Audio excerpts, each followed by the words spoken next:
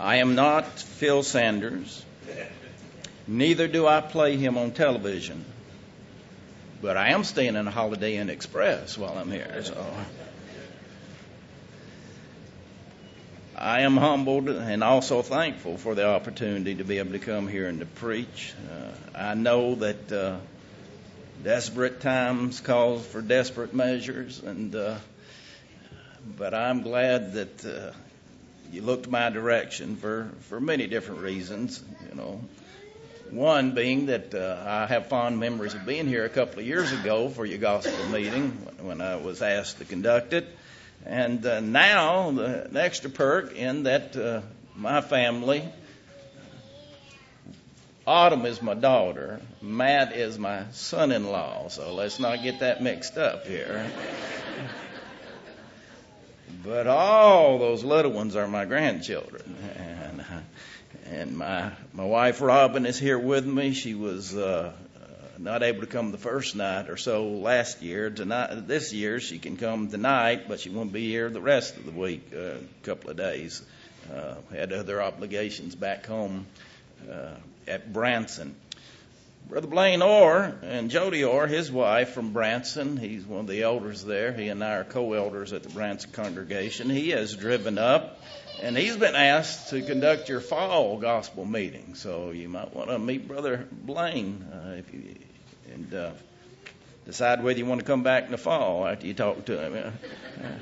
Brother Blaine does a wonderful job of teaching and preaching, and you're in for a treat when he comes. While I, as I stated, I'm humbled to be asked to come and preach in place of Brother Sanders. One thing that I do know that we have in common is that we both use the Bible, and I will be preaching God's Word to you. And if you love God's Word, then I believe that you'll be satisfied when we're finished here. I would be preaching lessons that I hope will be, as a theme, I would call it a theme of encouragement for the church, to help us as a church to be encouraged and to be evangelistic, to be strengthened. If you have your Bible, and I trust that you do, if you turn to Luke chapter 15. Now, we're going to be looking at the entire chapter of Luke 15. Many times when we hear sermons from this particular chapter, we don't usually use the whole chapter in the sermon. But the problem is that this particular chapter, as far as making application, you can't make complete application of what is being taught here unless you look at the entire chapter. When you hear the word sinner, first thing that comes to your mind a lot of times is, well, that's somebody that's really bad. That's somebody that's trying to live in a way that's displeasing to God. That's someone who has chosen to rebel.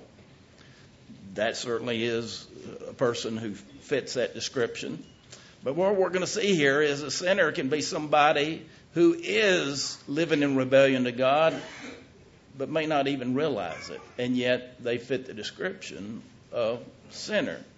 There are those who consider themselves very religious, and yet we're going to find that according to what we learned in this particular chapter, that being religious, being active, being regular in our worship assembly and even work of the Lord, we could still be considered by the Lord living in rebellion to Him, and we fit the definition of sinner.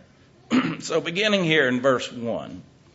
Then all the tax collectors and the sinners drew near to him to hear him. And the Pharisees and scribes complained, saying, "This man receives sinners and eats with them." Now, as we talk about this word sinner once again, what do you consider yourself? You see, there's only two categories of people. We're either saints or we're sinners. And I really shudder, and I cannot sing songs that say that that say things like, well, we're nothing but a sinner in your eyes, God. Well, if we're nothing but a sinner, we got to understand that Jesus in Matthew 9 verse 13 said he came not to call the righteous, but to call the sinners. In John chapter 9 and verse 31, God does not hear the prayer of a sinner.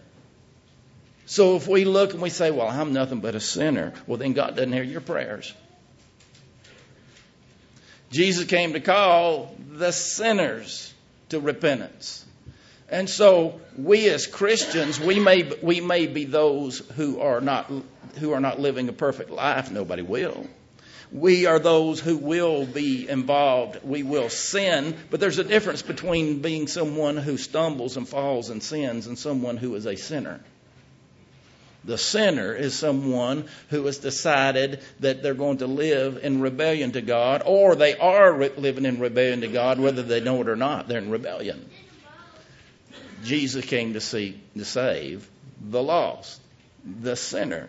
So, brethren, here we have sinners, people who are lost, who Jesus is coming to try to seek and save, who have been drawn to him, and he's been criticized and saying, look at who he associates with.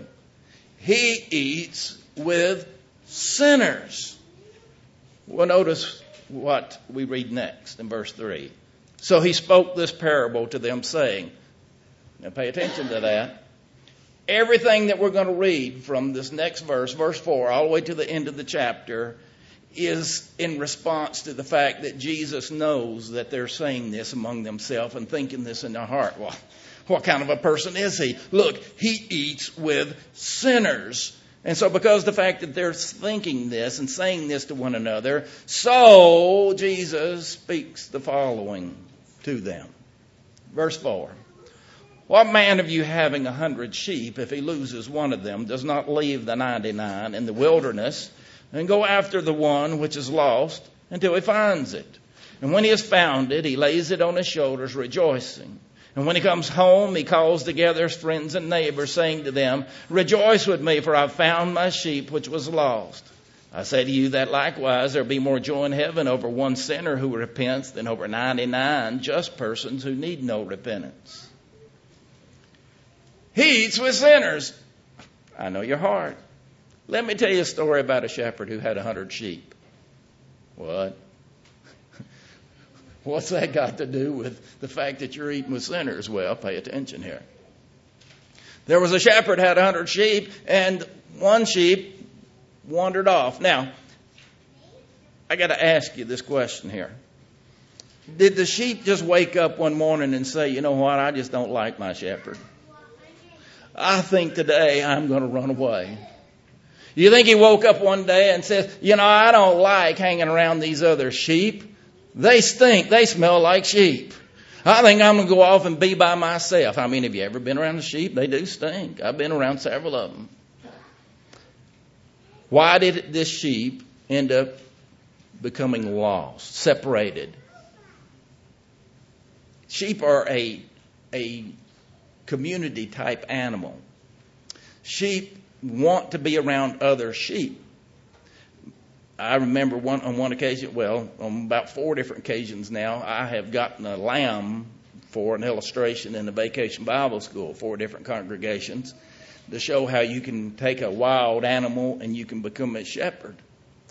And in preparing this one lamb, getting it ready, I was keeping it in my backyard and it in a pen, and it was just constantly, it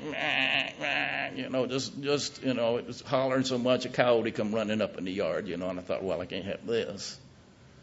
So I put it on my back porch that was screened in, where I had some great big windows, and it could see its reflection in the window.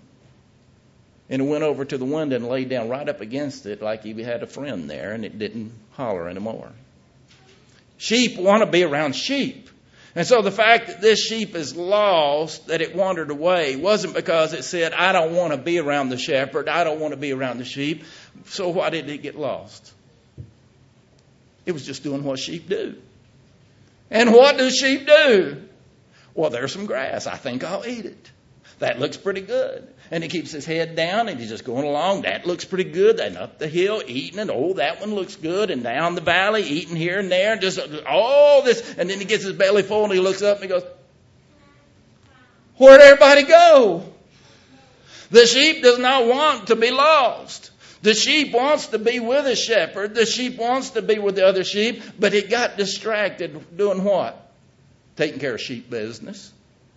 You see, it was more important that sheep pay attention to its shepherd and where the flock was for its own good, for its own protection. But because of the fact that the sheep got distracted in what it found more interesting at that moment, he got separated from his shepherd.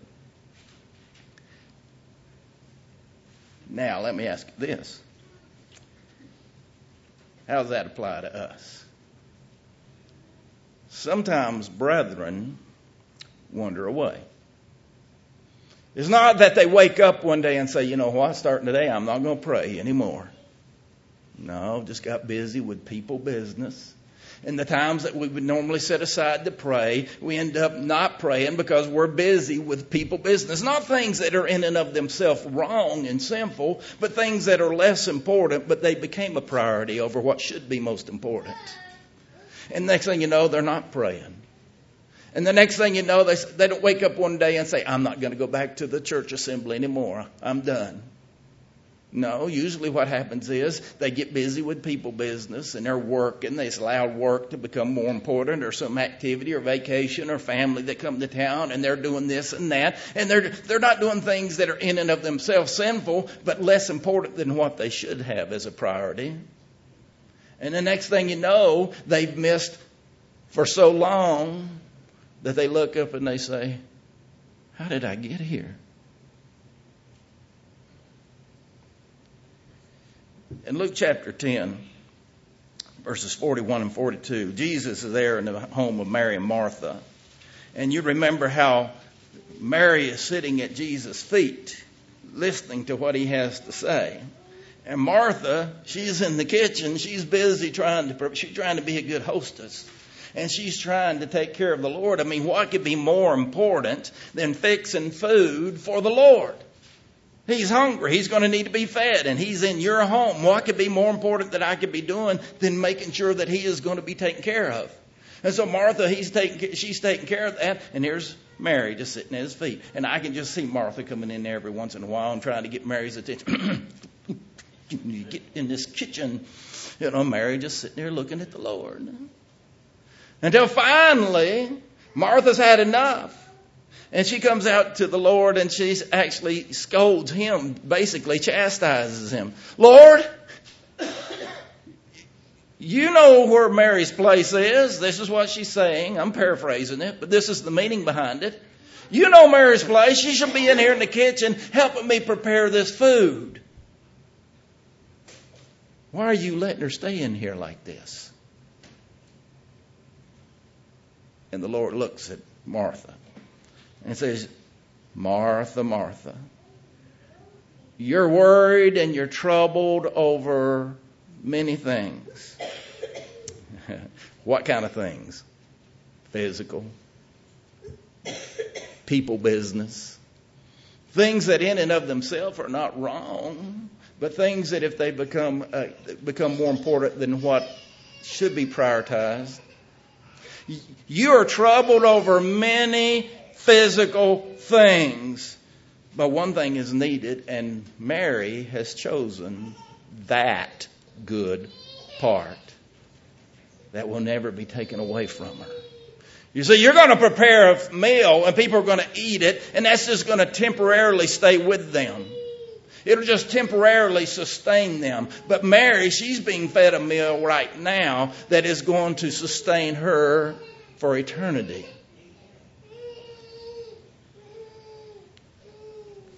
You're distracted with many things, but they're less important. Is it possible, brethren, that we're living the life of Martha? Paul in Galatians chapter 5, verses 7 through 9, in talking to those brethren, he says to them, you ran well. You were doing so good. You were following your shepherd just like you ought to be following him. You were running so well. You ran well. But who hindered you? What distracted you? What caused you to quit running as fast and in the right direction? This persuasion, this distraction did not come from him who calls you. It's not your shepherd that distracted you. So what distracted? Things of less importance. How did that sheep get home? Well, you remember, the shepherd, he made sure that the 99 were all safe.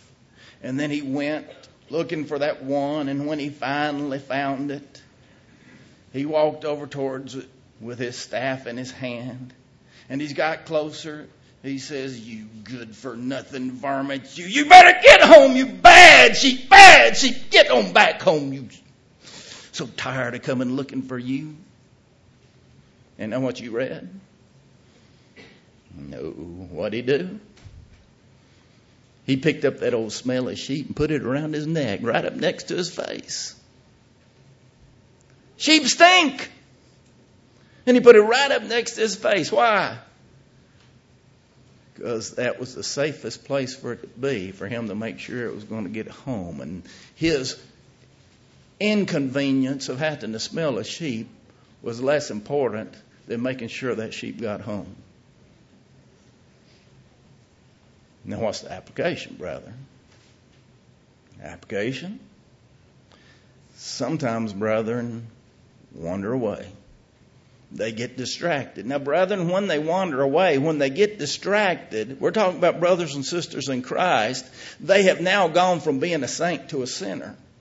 Because you see, it's not that they just stumbled, they've gone into sin. They've been distracted by things of less importance to where now those are what their life is all about, those physical things. They're still good people.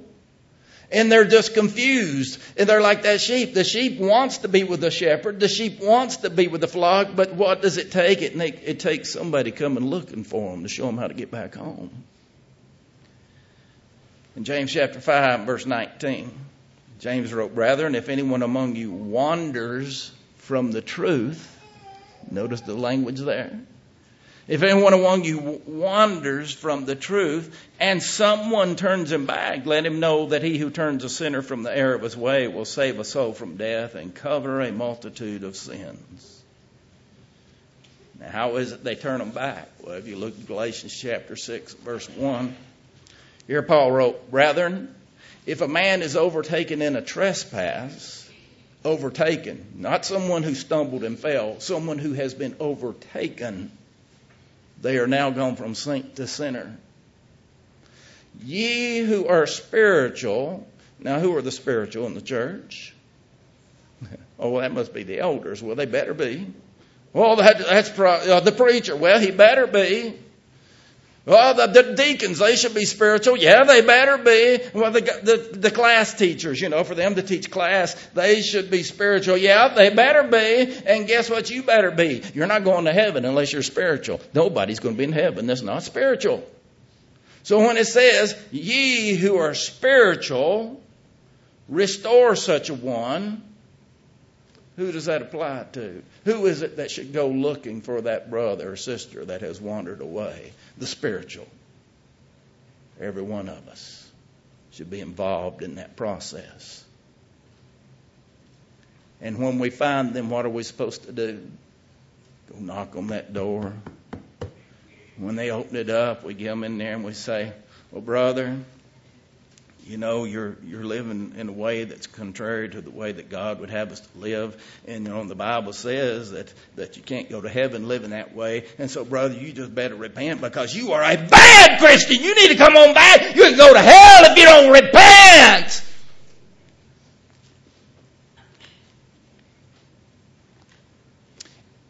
Can't you see that sheep just want to run and jump in your arms?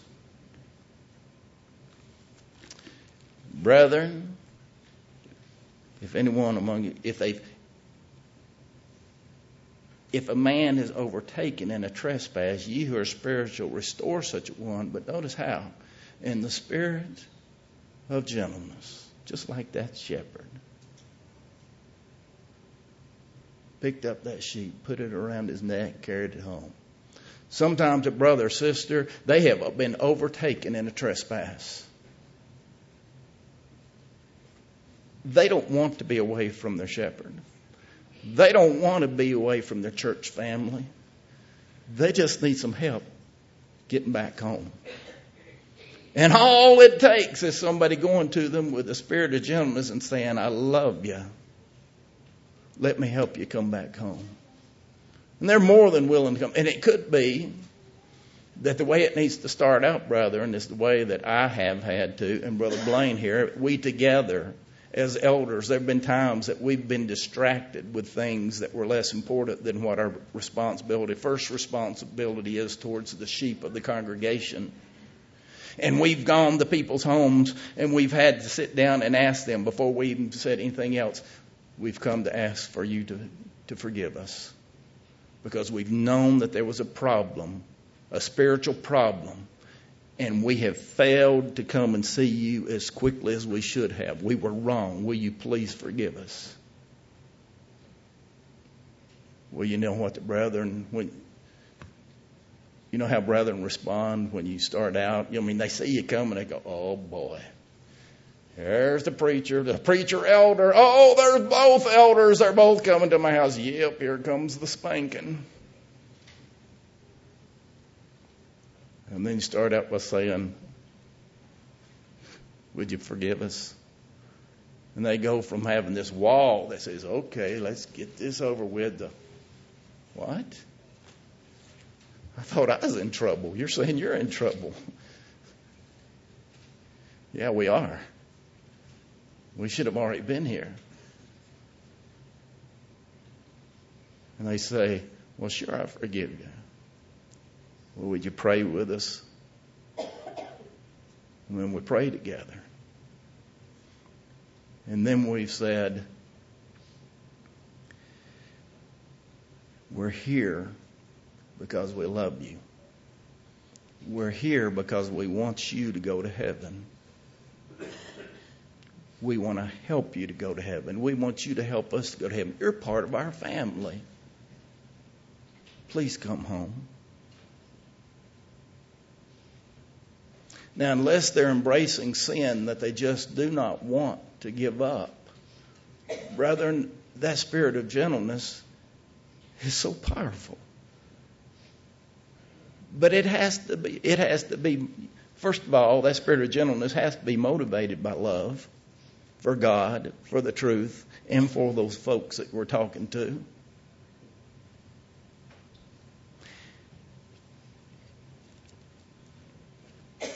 And let me say this. There are some who sometimes say, well, we can't do something about a brother or sister, because we haven't done anything about anybody else. And so, how's that going to look when they throw that in our face? Well, why are you coming to me? They're so... Brethren, you got to start somewhere. And when you stand before God and say, well, we just didn't know where to start, He's going to go, you knew who the sheep were. You know who your brother is, your sisters are, that need help coming home. He eats with sinners. Who are these sinners? Sometimes they're brethren that have just gotten distracted by people business. And they've allowed that to become a priority in their life instead of the Lord. And they've gone from saint to sinner, and they need some help to come home. But the Lord didn't stop there. He continued. Verse 8. Or what woman having 10 silver coins, if she loses one coin, does not light a lamp, sweep the house, and search carefully until she finds it? And when she has found it, she calls her friends and neighbors together, saying, rejoice with me, for I found the piece which I lost. Likewise, I say to you, there's joy in the presence of the angels of God over one sinner who repents. He eats with sinners. Oh, well, let me tell you about a woman who lost a piece of money. She had 10, she lost one coin. What? What's that got to do with the fact that you eat with sinners? Well, let me explain. First of all, when he talks about that woman that lost one of her coins, it's very likely that they understood exactly the significance of what he was talking about. Because in the culture of that day, the young ladies who were unmarried had coins that were made into a headband that hung from the headband. And when they got married, the man that married them not only got the woman, but he got the money. And so every once in a while, there'd be guys who'd go around trying to sneak a peek, see how much she's worth. And so the fact that she had 10 coins and she lost one of them, she's lost 1/10 of her dowry. And that's a big deal to her. Now, the coin was lost. Did the coin know it was lost? No, you see, I've got a piece of money here. How much is this? A quarter. What's it worth? Well, it's supposed to be worth 25 cents. I don't know what it's worth really anymore. But you see, if I am mishandling my money, it's my money. It's in my hand. But if I'm not careful with it, if it's out of some mistake that I make or mishandling, I'm putting it in my pocket and it fell on the floor and I don't know it's there. What's that quarter worth to me? Nothing. You see, because the money is worthless as far as its value to me, unless the money is in the hands of the owner, it's worthless. Now, it still has the value of 25 cents. But without being in the hands of someone who can use it, there's no value. There are people in this world who are not in the hands of our Lord, through no fault of his own. Because you see, the responsibility for them to be there is ours. It's our responsibility to go to the whole world and preach the gospel. It's our responsibility to sweep the house, to light that gospel lamp, and to look to try to seek and to save the lost, which was the goal of our Lord. Luke 19:10. He came, the Son of Man came to seek and save that which is lost. And so that's our responsibility now. There are people who are lost who don't know they're lost. The quarter doesn't know it's lost. It's still worth a quarter, but the quarter does not know it's lost. There are people who are in this world, brethren, who they have the value of a soul that we all have. Everybody's soul is equal in worth. And yet, if we're not in the hands of our owner, God, then that soul is worthless to him. We've got friends who aren't Christians. They're lost. Their soul is worth just as much as your soul, but their soul is valueless to the Lord because there's no good being done for the Lord from that person. And they don't know they're lost. There are folks that you work with who are lost, and they don't know they're lost. We've got neighbors who are lost, and they don't know they're lost. We've got family members who are lost who don't realize they're lost. And the only way they'll ever know that life needs to be different, brethren, if we get busy trying to seek and to save the lost. We have to sweep this world, spread the gospel. In 2 Thessalonians chapter 1, verse 8, Paul said that the Lord's going to come back in flaming fire, taking vengeance on those who do not know God and on those who do not obey the gospel of our Lord. Those who do not know God and those who do not obey Some people know what God would have them to do, and they just choose not to do it. The Lord's vengeance will be brought against them. Some people are going to have the Lord's vengeance brought about against them because they think they know the Lord, but they don't know the Lord. There are good, sincere, moral people in this world who are sincerely lost. If you don't think that's true, look at Acts chapter 8, where we have the example of the Ethiopian eunuch who has gone to Jerusalem from Ethiopia just for the purpose of worshiping God. He's there just to worship God, and he's on his way back home, several hundred miles in a chariot, and he's reading his Bible. He's reading from the Old Testament, the book of Isaiah, and God has Philip, the preacher, to leave the busy city where there are probably thousands of people who are lost. And he has him go out into the middle of nowhere in a desert area to preach to one sincere religious man. Why? If that Ethiopian eunuch had died before Philip got to him, would he have gone to heaven? He's a good religious man. He prays to God. He worships God. He reads his Bible. If he's going to heaven before Philip gets there to him, why is God sending him to him? He's sincere, but he's sincerely wrong. He is lost. He doesn't know he's lost.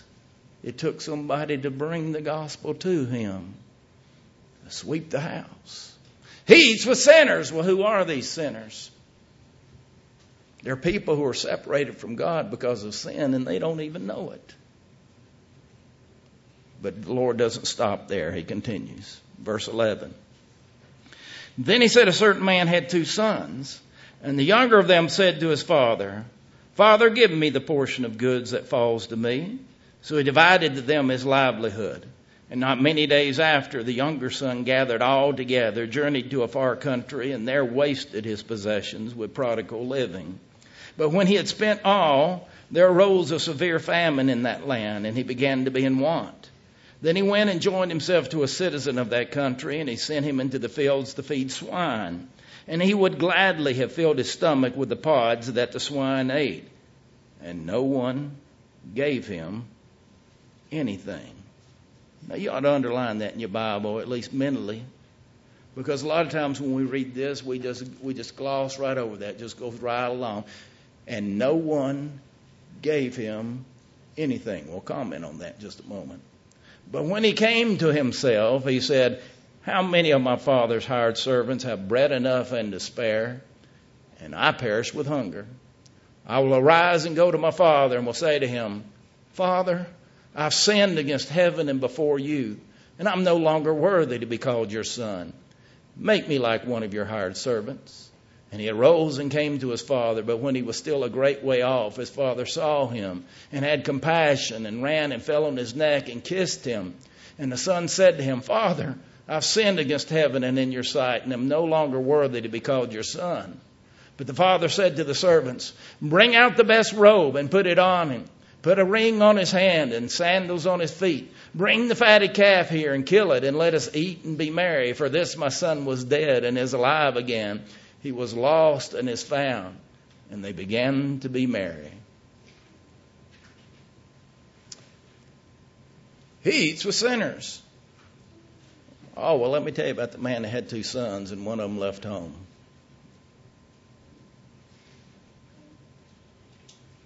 What? Well, yeah. You're complaining about the fact that I ate with sinners. You know, this illustrates something that you need to learn. There was a man who had 2 sons. The younger son said, Father, I would like to have my inheritance. And here's what we've got to understand is the father in this particular parable represents God. So in thinking about that, he's got 2 sons, and one of them is going to go off and live in sin. Did God do something wrong in raising him? You see, free will comes into play. Even sometimes in the best of circumstances, a young man or young woman may choose to rebel against God. Parents, you aren't always to blame.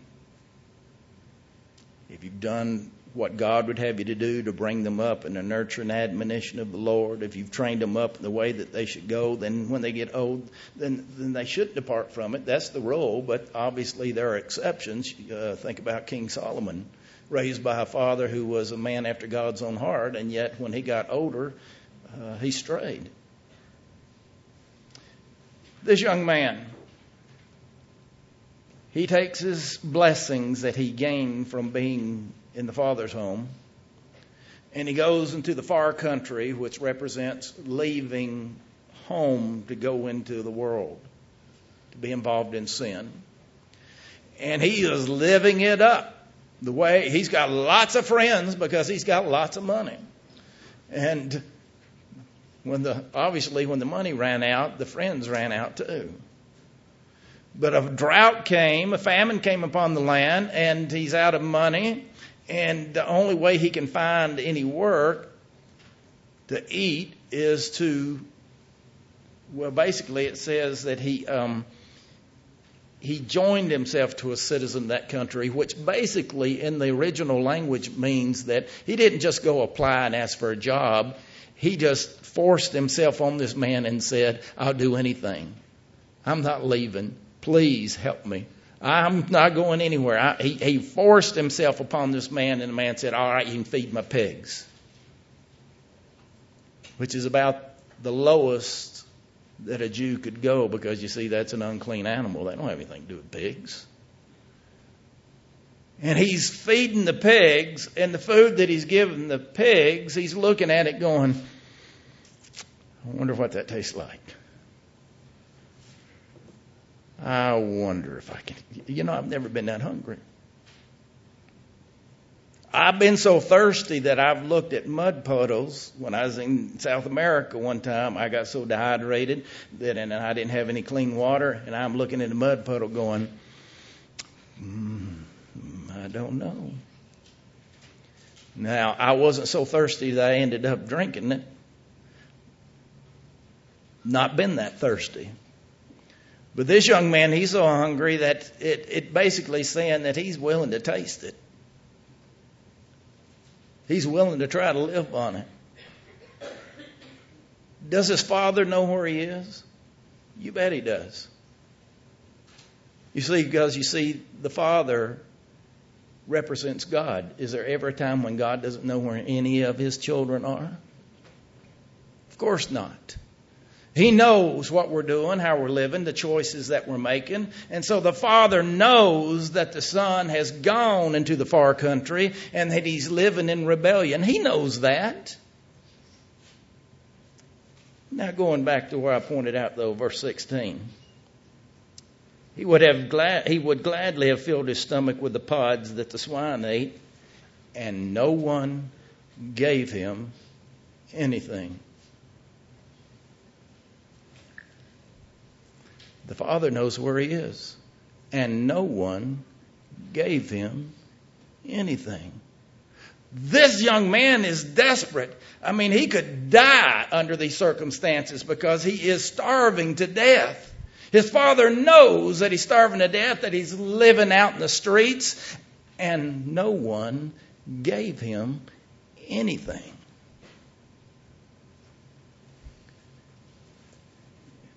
Now let's bring it to today's time. And we've got a child that's living in rebellion, and we know they're really down and out because of the choices that they've made. They've chosen to go out into the streets. They've chosen to put themselves in a situation, and now they're suffering the consequences of their decisions.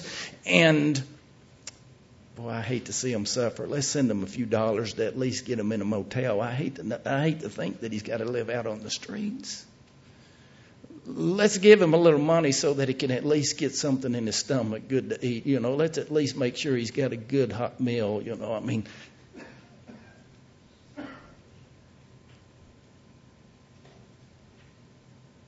Are you making the connection? You say, well, I don't like the way that sounds. Oh, you think God was being mean? The Father was being mean to the Son? You see, the Son could come home anytime he wanted to. The Father didn't say, get out and stay out. The Father has said, and the Son knows that this is your home and you're welcome here any time that you want to live according to the house rules. You're welcomed here. We want you here. And if you'll come and live based upon my rules, you're right back in your place, your position. What happens, brethren, when we throw a few bucks towards somebody that has brought consequences on themselves?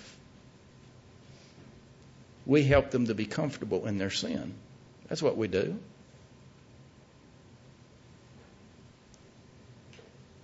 Does God not love this Son? Does the Father not love this Son? Of course He does. But He wants the Son to do what's right. And no one gave Him anything. Let's bring it on home to a congregation setting. Well, we've got this young couple and they've been unfaithful and it's been almost a year since we've seen them here at the building and nobody really knows what's going on and nobody's gone to check on them. We just know that they've been unfaithful and I just found out that she's expecting. I know. Let's have the church throw a shower for them and maybe we can nice them back. We can show them that we love them so much that they'll want to come back because we're showing them so much attention, and no one gave them anything. Now, you see, there's other things that should be involved. You see, you think about it.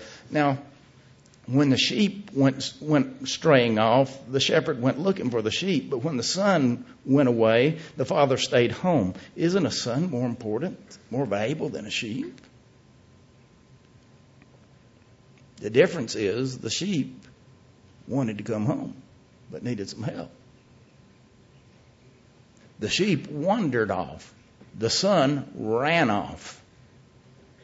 He didn't want to come home. What happens when you take a boy or a young lady off the street who ran away and they don't want to be home and you force them to come home? You force them to be warm. You force them to be fed. You force them to be cleaned up. You force them to be there. What's going to happen? First opportunity they get, they're leaving again. And when the young man came to himself, when did he come to himself?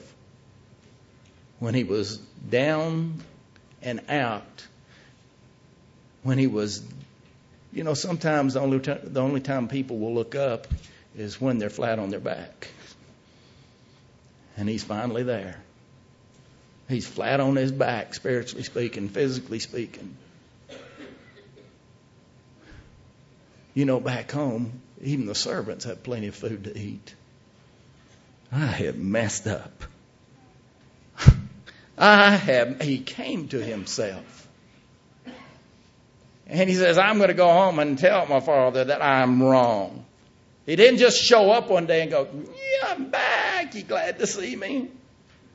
And everybody just go, he's back. They don't know why he's back. They just know he's back. And so we're glad he's back. They walk into the auditorium. They've been unfaithful for all these months. And so they're back. Would you like to lead the closing prayer for us, brother? Because if we get them busy doing something, then we might just keep them home this time.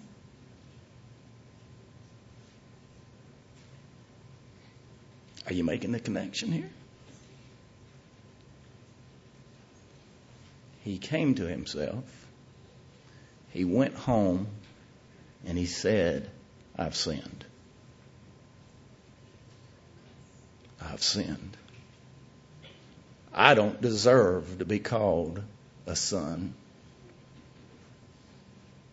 Make me a slave.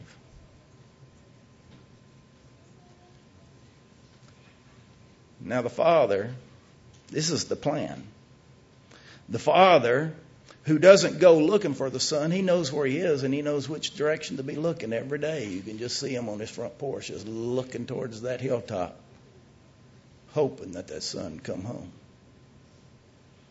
And one day he sees the outline of a straggly, scrawny-looking young fella coming down the road that actually looks years older than his age, and he immediately knows, that's my boy. And we have a picture of God running to meet the one that's coming home. The son says, Father, I have sinned. I'm no longer worthy to be called your son. Make me as one of your. Put a ring on his finger. Put a robe on his back. Sandals on his feet. Kill the fatted calf. My son who was dead is alive. He's lost, but now he's found. Oh, he's home. It's time to rejoice. Brethren, remember, he eats with sinners. Well, who are the sinners? Yeah, they're definitely people who've just chosen to live in rebellion. Well, what do we do about those who choose to live in rebellion, who know better? Obviously, they started out at home. They're in the church family, but they've left. How do we know the difference between a sheep and an old billy goat that just wants to butt heads with us? We don't know as human beings until we go see them. And then God tells us how to handle the brother or sister that does not want to come home. And Lord willing, we'll talk about that Sunday evening.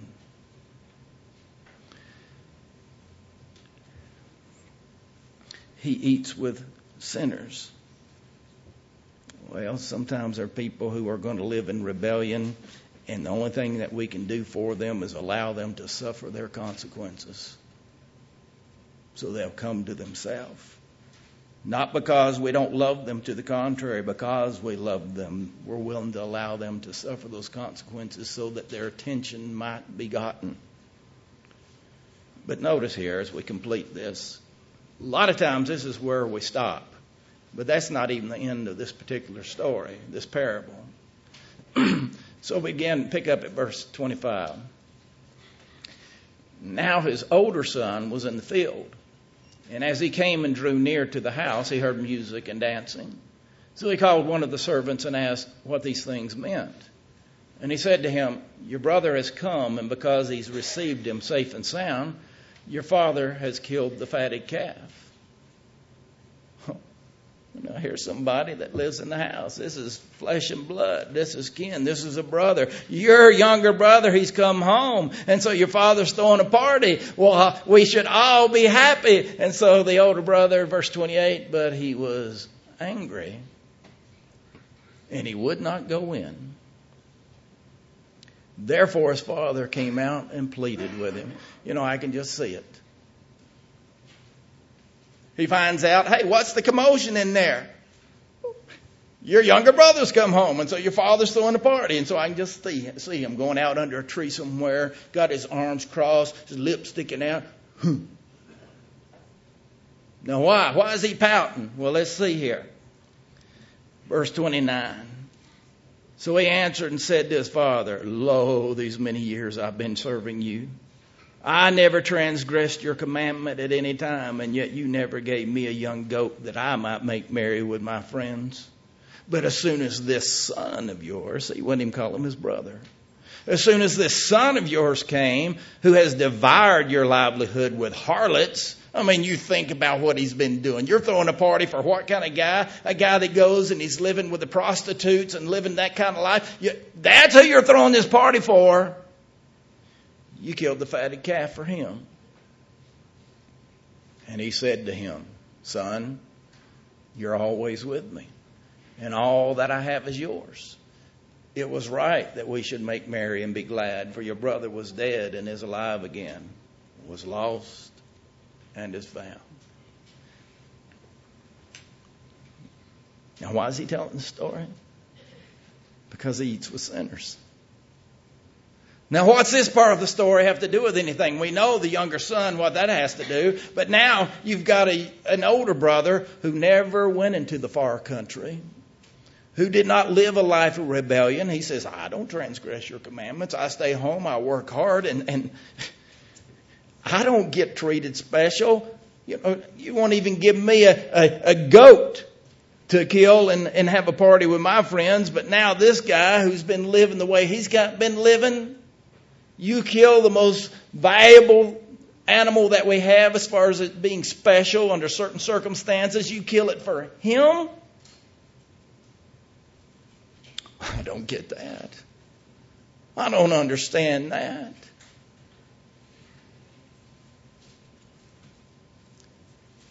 What's the application? Well, remember, we're talking about in this situation those who are in God's family, some who run away from God and won't come back until they come to themselves, and some who never leave where God is, and yet there's a problem here in their relationship with God. What is the problem? Well, this older son is, if he's not lost, if he's not just as lost as the younger son, he's very soon going to be. Why is that? Well, 1 John chapter 4 and verse 21. He who loves God, now think about it. Does this older son love his father? Well, yes, I love you, Father, but, my younger brother, your son. No, he who loves God must is the word John used, must love his brother also. If we don't love one another, then when we say we love God, we're just lying. 1 John 4, verse 7, Beloved, let us love one another, for love is of God, and everyone who loves is born of God and knows God. Is it possible that we could have that kind of atmosphere, relationship, or problem in our church family? Is it possible that there are certain brethren that we just, we're not getting along with right now, and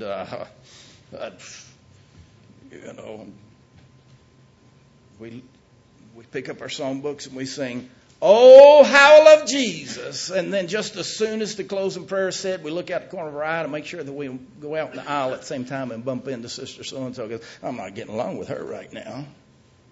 But oh, how I love Jesus. No, you don't.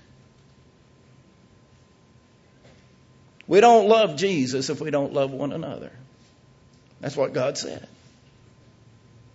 If you got a problem, brethren, with a brother or sister right now, and you claim to love the Father, God says, no, you don't. If you're not trying to do what you need to do so that your relationship is right with your brother or sister because you love them, then you don't love God. And here this brother, he's looking down his nose at the younger brother. I can't believe they're throwing a party for him. Is it possible that somebody could respond to the Lord's invitation and there would be somebody that would be thinking in their heart, well, there they go again, down the aisle. Well, it's not going to be a month before they go down the aisle again. Well, look at everybody down there hugging his neck like it's something special that he's responded. I ain't got enough fingers to count how many times I've seen him repent. I'm not going to go down there and hug his neck. He's going to have to prove it to me that he really means it. But oh, how I love Jesus.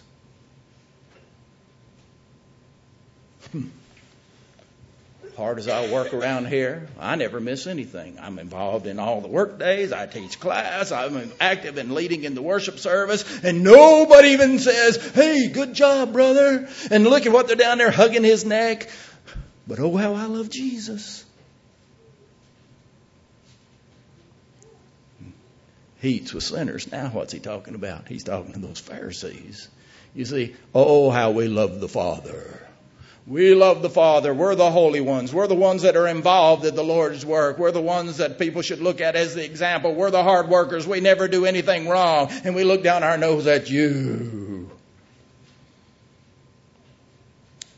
And Jesus says, Are you understanding the story? He eats with sinners. Why? Because Jesus came to call sinners to repentance. God is not willing that any should perish, but that all should come to repentance. All should come to repentance.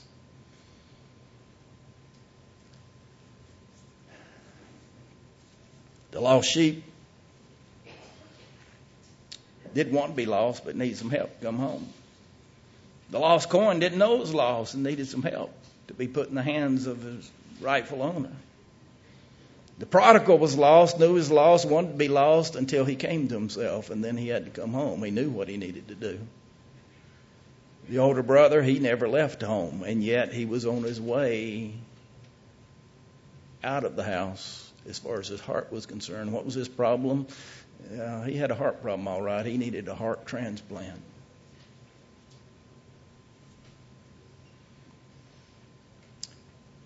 In just a moment, we're going to sing a song of invitation. You remember, I began the lesson by talking about the fact there's two categories of people. We're either saints or we're sinners. A saint is someone who is striving to live the way God would have them to live. 1 John chapter 1, verse 7. If we walk in the light, as He's in the light, we have fellowship with one another, and the blood of Jesus Christ cleanses us. The tense, present tense, means the blood of Jesus keeps on cleansing us of sin. Well, wait a minute. How can I be walking in the light and have sin? Well, we all sin and fall short of the glory of God. John goes on and says in the next verse, you say you have no sin. Well, then you're a liar. Truth's not in you. You're calling God a liar. We all sin, but the point is, there's a difference between someone who stumbles and are sorry that they've sinned and the person that says, well, everybody sins, and so they just keep on sinning.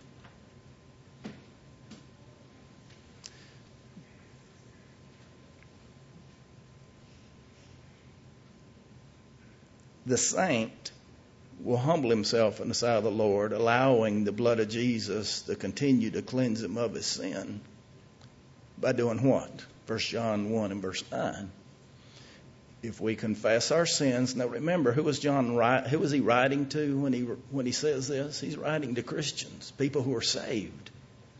He says to Christians, if you who have sinned, don't say you haven't. If you who have sinned and are striving to walk in the light as He's in the light, if you will confess your sins, then God, who's faithful and just, will forgive you of your sins and cleanse you of all unrighteousness. Saint.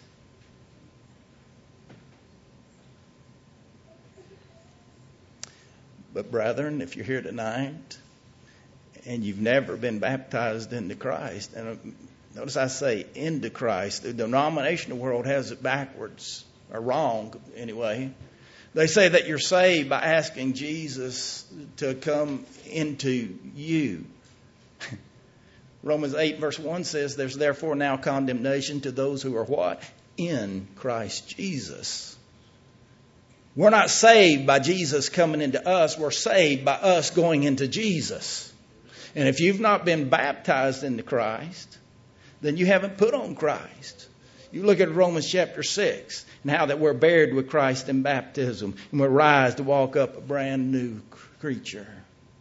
Buried with Christ. And if you're baptized, that means you are buried. The word baptized means to dip, to plunge, to immerse, to cover up.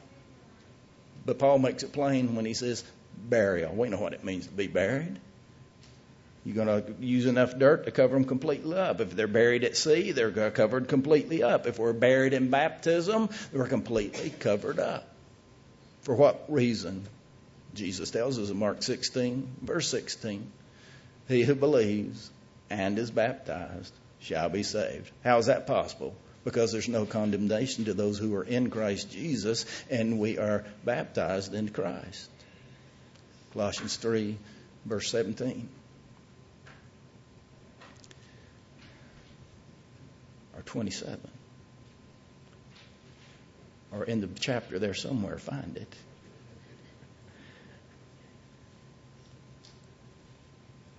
Have you been baptized into Christ? As a child of God, have you sinned and fallen short of His glory? The Bible doesn't teach that once we're saved, we're always saved. But the Bible teaches us once we're saved, there's no reason not to remain saved. By humbling ourselves and asking God to forgive us. And the same blood that washes our sins away in baptism will continue to cleanse us. Think about it, brethren. You're here on a Friday night, so obviously spiritual things are important. But physical things interfere with spiritual people many times.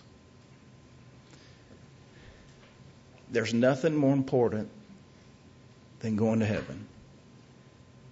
There's nothing that you can do, that you can obtain, that's more important than a home in heaven.